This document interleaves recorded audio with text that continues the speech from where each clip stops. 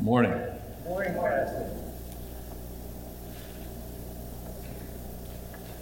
No one that I know likes a know-it-all. While this is true in matters of science, math, grammar, politics, it's especially true in matters of the heart and the spirit. Conceit is the enemy of humility. And Paul is going to specifically tell us not to become conceited. He's saying, don't be a know-it-all. Don't think more highly of your opinion, your experience, your wisdom than you ought to. We don't really need the so-called spiritually elite around us. I'm talking about those who have an exalted opinion of their own spirituality, of their own progress in Christianity, and seem to have figured everything out to the point where they can lecture everyone else about how to live and what to believe and what makes sense. They know what the church needs, and we would all be better off if we just listened to them and let them make all the decisions for us. You see this attitude, this conceit all over social media. I know best, my opinion is right, you should listen to me, repost this so I can get affirmation, then you might just be as cool as I am. It's not helping us, is it? We don't need that in our Christian walk. What we do need are co-laborers, friends on the journey, people who will walk side by side with us and help us understand and figure out this journey together with us, humbly as fellow travelers. There's another barrier to good relationships in the body of Christ, and that is the barrier of envy. Envy is wishing lustfully to have what another has. There will always be inequity in the way gifts and resources are distributed and in the way gifts and resources are earned, even in the body of Christ. When we become fixated on what someone else has that we do not, we are not likely to want to share their burdens. Why would we? They have more resources than we have. Why would we be concerned about them? You can see how envy creates barriers. Envy isn't primarily about the inequity of resources and possessions. It is primarily an unwillingness to be satisfied with what I have or what I have been given. I will never have a proper relationship with some brothers or sisters in Christ if I allow envy to creep into my character and thought life. Paul is going to directly address the problems of conceit and envy because the practice of these makes it impossible to get what we really need. And if we don't know that we need fellow travelers, we are setting ourselves up for disappointment and failure. So this is Galatians 5, starting in verse 25, and I'll read all the way through Galatians 6, verse 5. Since we live by the Spirit, let us keep in step with the Spirit. Let us not become conceited, provoking and envying each other. Brothers and sisters, if someone is caught in a sin, you who live by the Spirit should restore that person gently. But watch yourselves, or you also may be tempted. Carry each other's burdens, and in this way you will fulfill the law of Christ. If anyone thinks that they are something when they are not, they deceive themselves. Each one should test their own actions. Then they can take pride in themselves alone, without comparing themselves to someone else. For each one should carry their own load. Nevertheless, the one who receives instruction in the word should share all good things with their instructor. Walking in step with the Spirit, as Paul invites us to do, this is a community venture. Yes, we listen as individuals, but we should also be listening as a community. We need to talk about what we're hearing and what we are learning and what we're understanding. True communication isn't just a matter of hearing something. True communication is receiving a message and then putting it into my own words so I can test that what I'm hearing is what was really intended to be sent. And the way I put what I'm hearing into words and share it with others for the confirmation of the message really completes the communication model, so that what I'm hearing is really what's being said.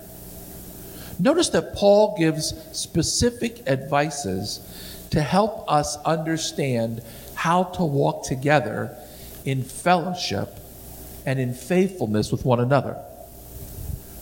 His first advice: restore the sinning brother or sister gently.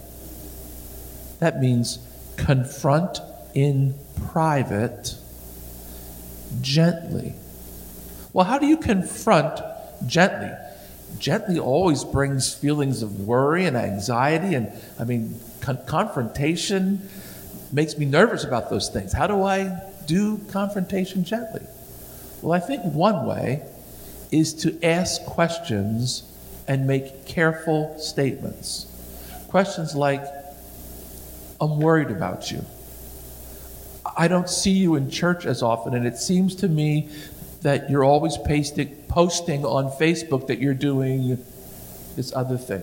Or brother, are you all right? You seem to be frustrated and angry lately. Or sister, is everything all right between you and Shirley? You used to be close, but now it seems like you're avoiding her. Or simply maybe, is something wrong? You don't quite seem to be yourself lately. Private questions, intimate questions, questions between friends. I'm not sure you really have the right to confront anyone who isn't your sister or brother. If you don't already have a relationship, there probably isn't much that you should say. However, I would point out that Paul is assuming that everybody in the body has a relationship because of the common spirit that indwells each of us. We wouldn't dream of confronting a brother and sister in Christ in anything other than humility and genuine concern. That's how brothers and sisters treat one another. And we would be happy, maybe even anxious, to get an explanation to our question that would prove that our observations were wrong, that there wasn't anything amiss, that we were just misunderstanding what was going on, because at heart, we have the best interests of our brothers and sisters in mind all the time. And the only motivation for confrontation ever is love and concern, right? Our goal isn't to make sure everybody thinks exactly the way we do so that they can be right like us. That would be confrontation in conceit. Our goal is loving concern so that our brother or sister's foot doesn't slip, or to keep them from getting turned off the right road to the right or the left. We always speak in love and concern. And of course, there is another incentive for being gentle, and that is, we probably know that the day is coming when we will need to be confronted.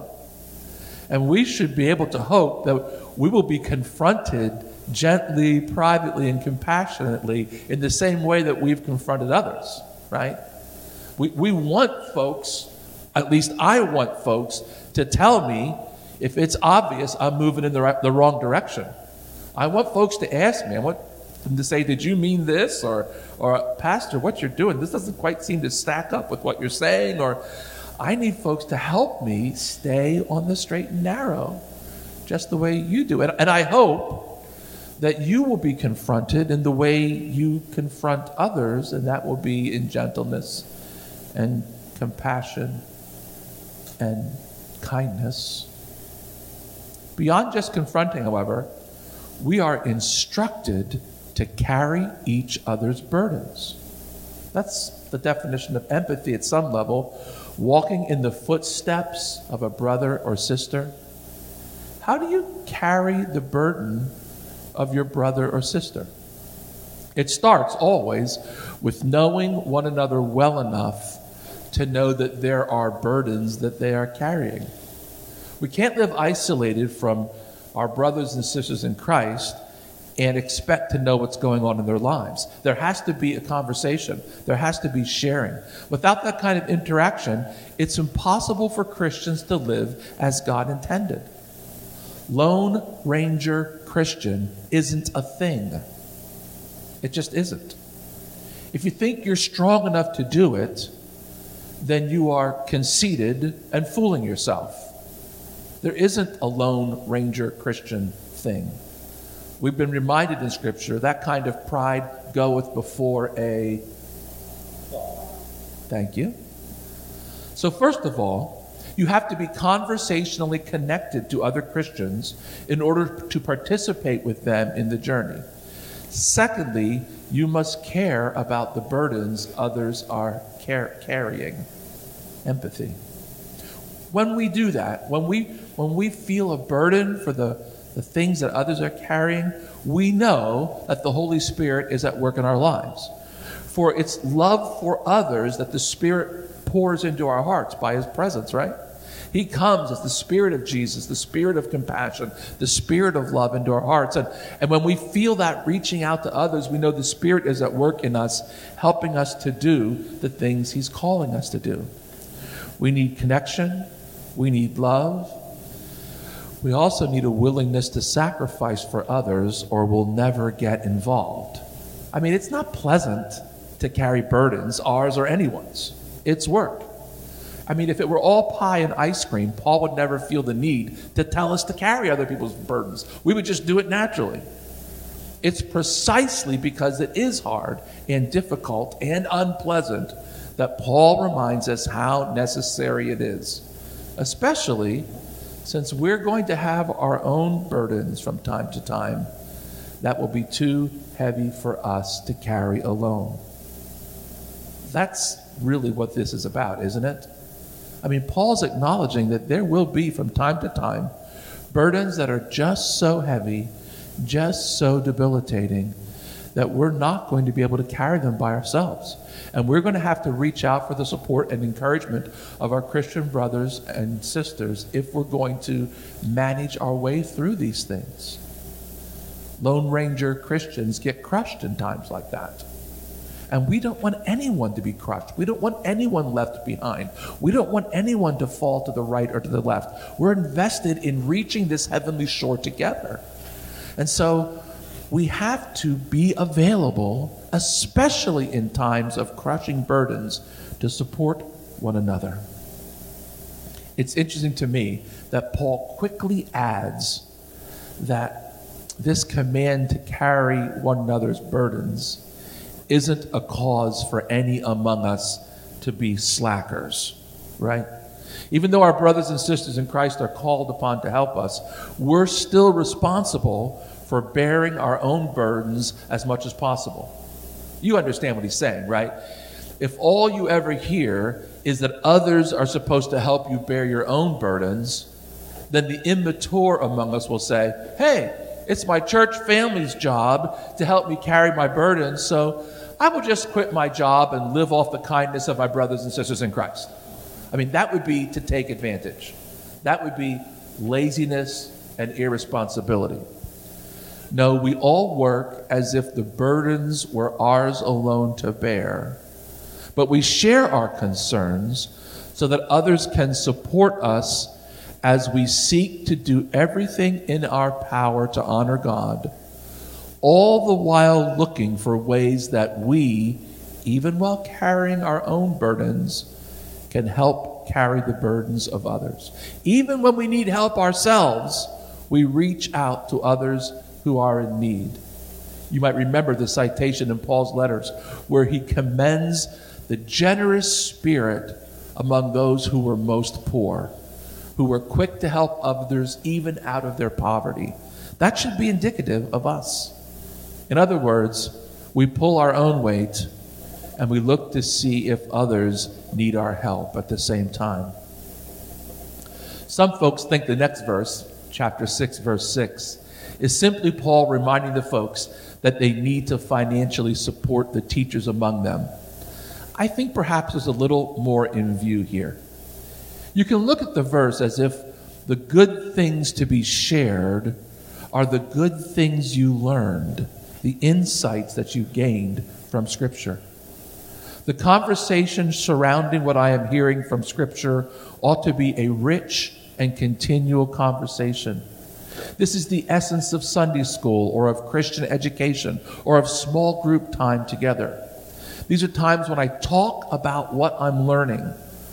It's times when I have the opportunity to find out if others are hearing the same things from the Word that I'm hearing, or if perhaps I'm off on some tangent.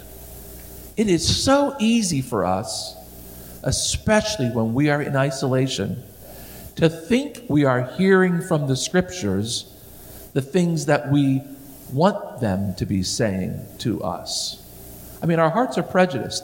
They want to hear what is easy, convenient, comfortable. So whenever there is a verse that hints at what our hearts already want, we jump on it and fashion it to conform what we want our ears to hear. Last Sunday I quoted the passage from Matthew 11 where Jesus says, "Come to me, all you who are weary and burdened, and I will give you rest." So you hear a verse like that and you say, rest, rest, rest. Rest is what I need. Rest is what I want. And it may only be later in the conversation that your sister in Christ says to you, "Yeah, but did you hear the rest of the verse? The part that says, 'Take my yoke upon you and learn from me.'" It's not a verse that just says rest, rest, rest. It's a verse that says, exchange the burden you're carrying for the burden of Christ, and then you will find rest for your soul. The rest you will find will be released from sin and shame and guilt and all the entanglements and oppression of this world. And you take on the yoke, the burden of Christ, if you will, which is freedom in the Spirit and love and compassion. And in that exchange, you will find rest. But this rest isn't just siesta. This isn't just rest from the rat race you impose on yourself. This is a switching, an exchange that will produce rest for us. And that's why we share what we learn. That's why we talk about what we're hearing, so that there's someone else near us who loves us and cares about us, who's saying, "Buddy, this isn't just take a nap. There's more that this verse is saying." And if we're going to stay on target, we need to know the truth of God's word, not just what our heart is telling us God's word may be saying, because it's what we think we need. You never get humble conversation with people who are conceited and know everything. You never get close enough to share burdens with people you are envious of. You never get to journey honestly with people you are comparing yourself to.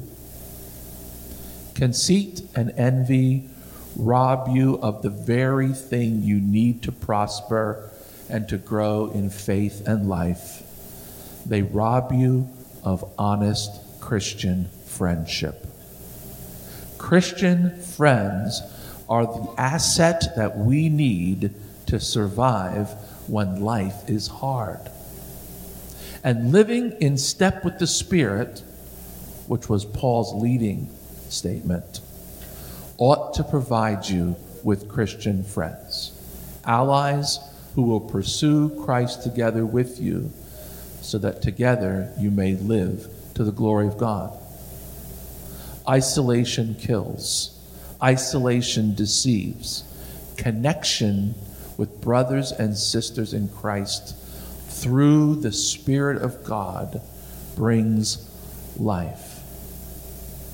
It reminds me of the passages in the Gospel of John where Jesus is talking about himself as the vine and reminds us to abide in him, to stay connected in him. And it's not just us individually connected in him, it's all of us. All of the followers of Christ staying connected in Christ, abiding in him, that we can live and be fruitful in terms of the kingdom of God.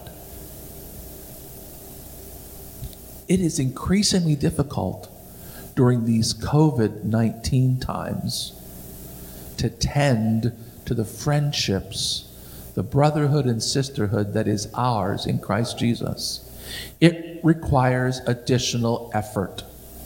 We should be using those telephone lines and those free cell phone minutes every opportunity we can to stay connected to each other, because our connection is vital. And if there are things that impede those friendships, then we need to repent of envy, repent of conceit, repent of constant advice giving. Ask for the Spirit's help in the area of humility. Ask the Spirit to give you an attitude of contentment. Pledge yourself to listen more than you speak. Commit to gentleness in your conversations.